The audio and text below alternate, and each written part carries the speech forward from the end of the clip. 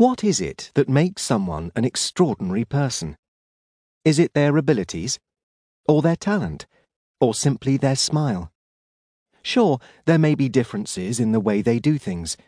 The difference between a winning runner and one who comes second can sometimes be just a few kilojoules of energy, for example. And those few kilojoules may well be the result of a few hours extra training over the course of many months.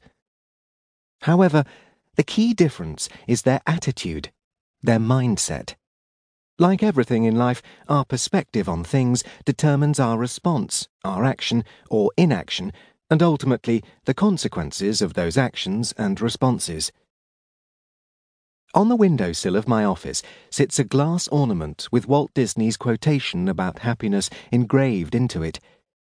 For someone who spends his life travelling the world, speaking to and training large groups of people with lots of performance elements to make learning engaging and fun, the fallout of working as a comedy performer for several years, I've, ironically, always been one of those no-drama kinds of people.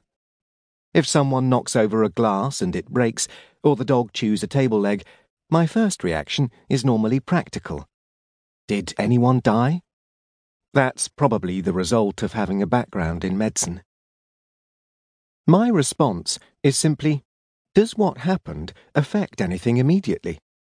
Can we clear it up now? Much of life is not permanent, so if it's replaceable, well, it's replaceable. If no one died as a result of something happening, then the result can only be much better than the worst-case scenario. That's the benchmark I use for nearly everything. Did anyone die? Every moment you are living, somewhere in the world, a family are gathered around a loved one, watching their life slowly ebb away. Medical professionals are fighting to stem a bleed, or otherwise save the life of someone as a result of injury. Tears stream uncontrollably down the pained faces of family and friends at a funeral. It is sobering to put things into perspective, because quite often we don't. We live our lives just in the moment. We become all consumed with ourselves and what we're doing right now. Our moods, and sometimes our entire days, are affected by the impact something has on us.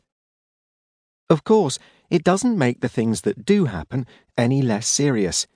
A client is unhappy with what you produce, the cat is unwell, or the car is badly damaged in the car park. These are far from positive things. However, we have a choice over how we respond to these. Crying, becoming irate, and allowing yourself to be engulfed by stress are simply not going to make your client happy, cheer up the cat, or fix your car. Feeling despondent, or running late? Left something at home? Shrunk your favourite jumper? Scratched the wooden floor? Missed your turning? Some people work themselves into a frenzy. Their stress levels rise, they are in a foul mood for the entire day, and spend the rest of it slamming things down and sighing a lot. As a result, those around you become irritated, and in no time at all you have an oppressive and negative environment.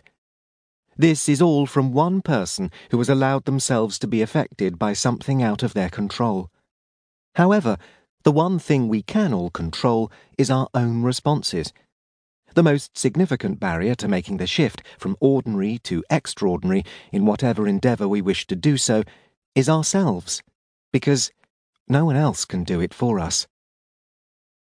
Be mindful of who you spend your time with. One thing that has a significant impact on our behaviour and on the decisions we make is who we spend time with, either by default or design. Our behaviours, responses, characteristics, and even language are all heavily influenced by who we spend time with, so it is especially important to populate our life with those who will make a positive difference to our lives as a result of being around them.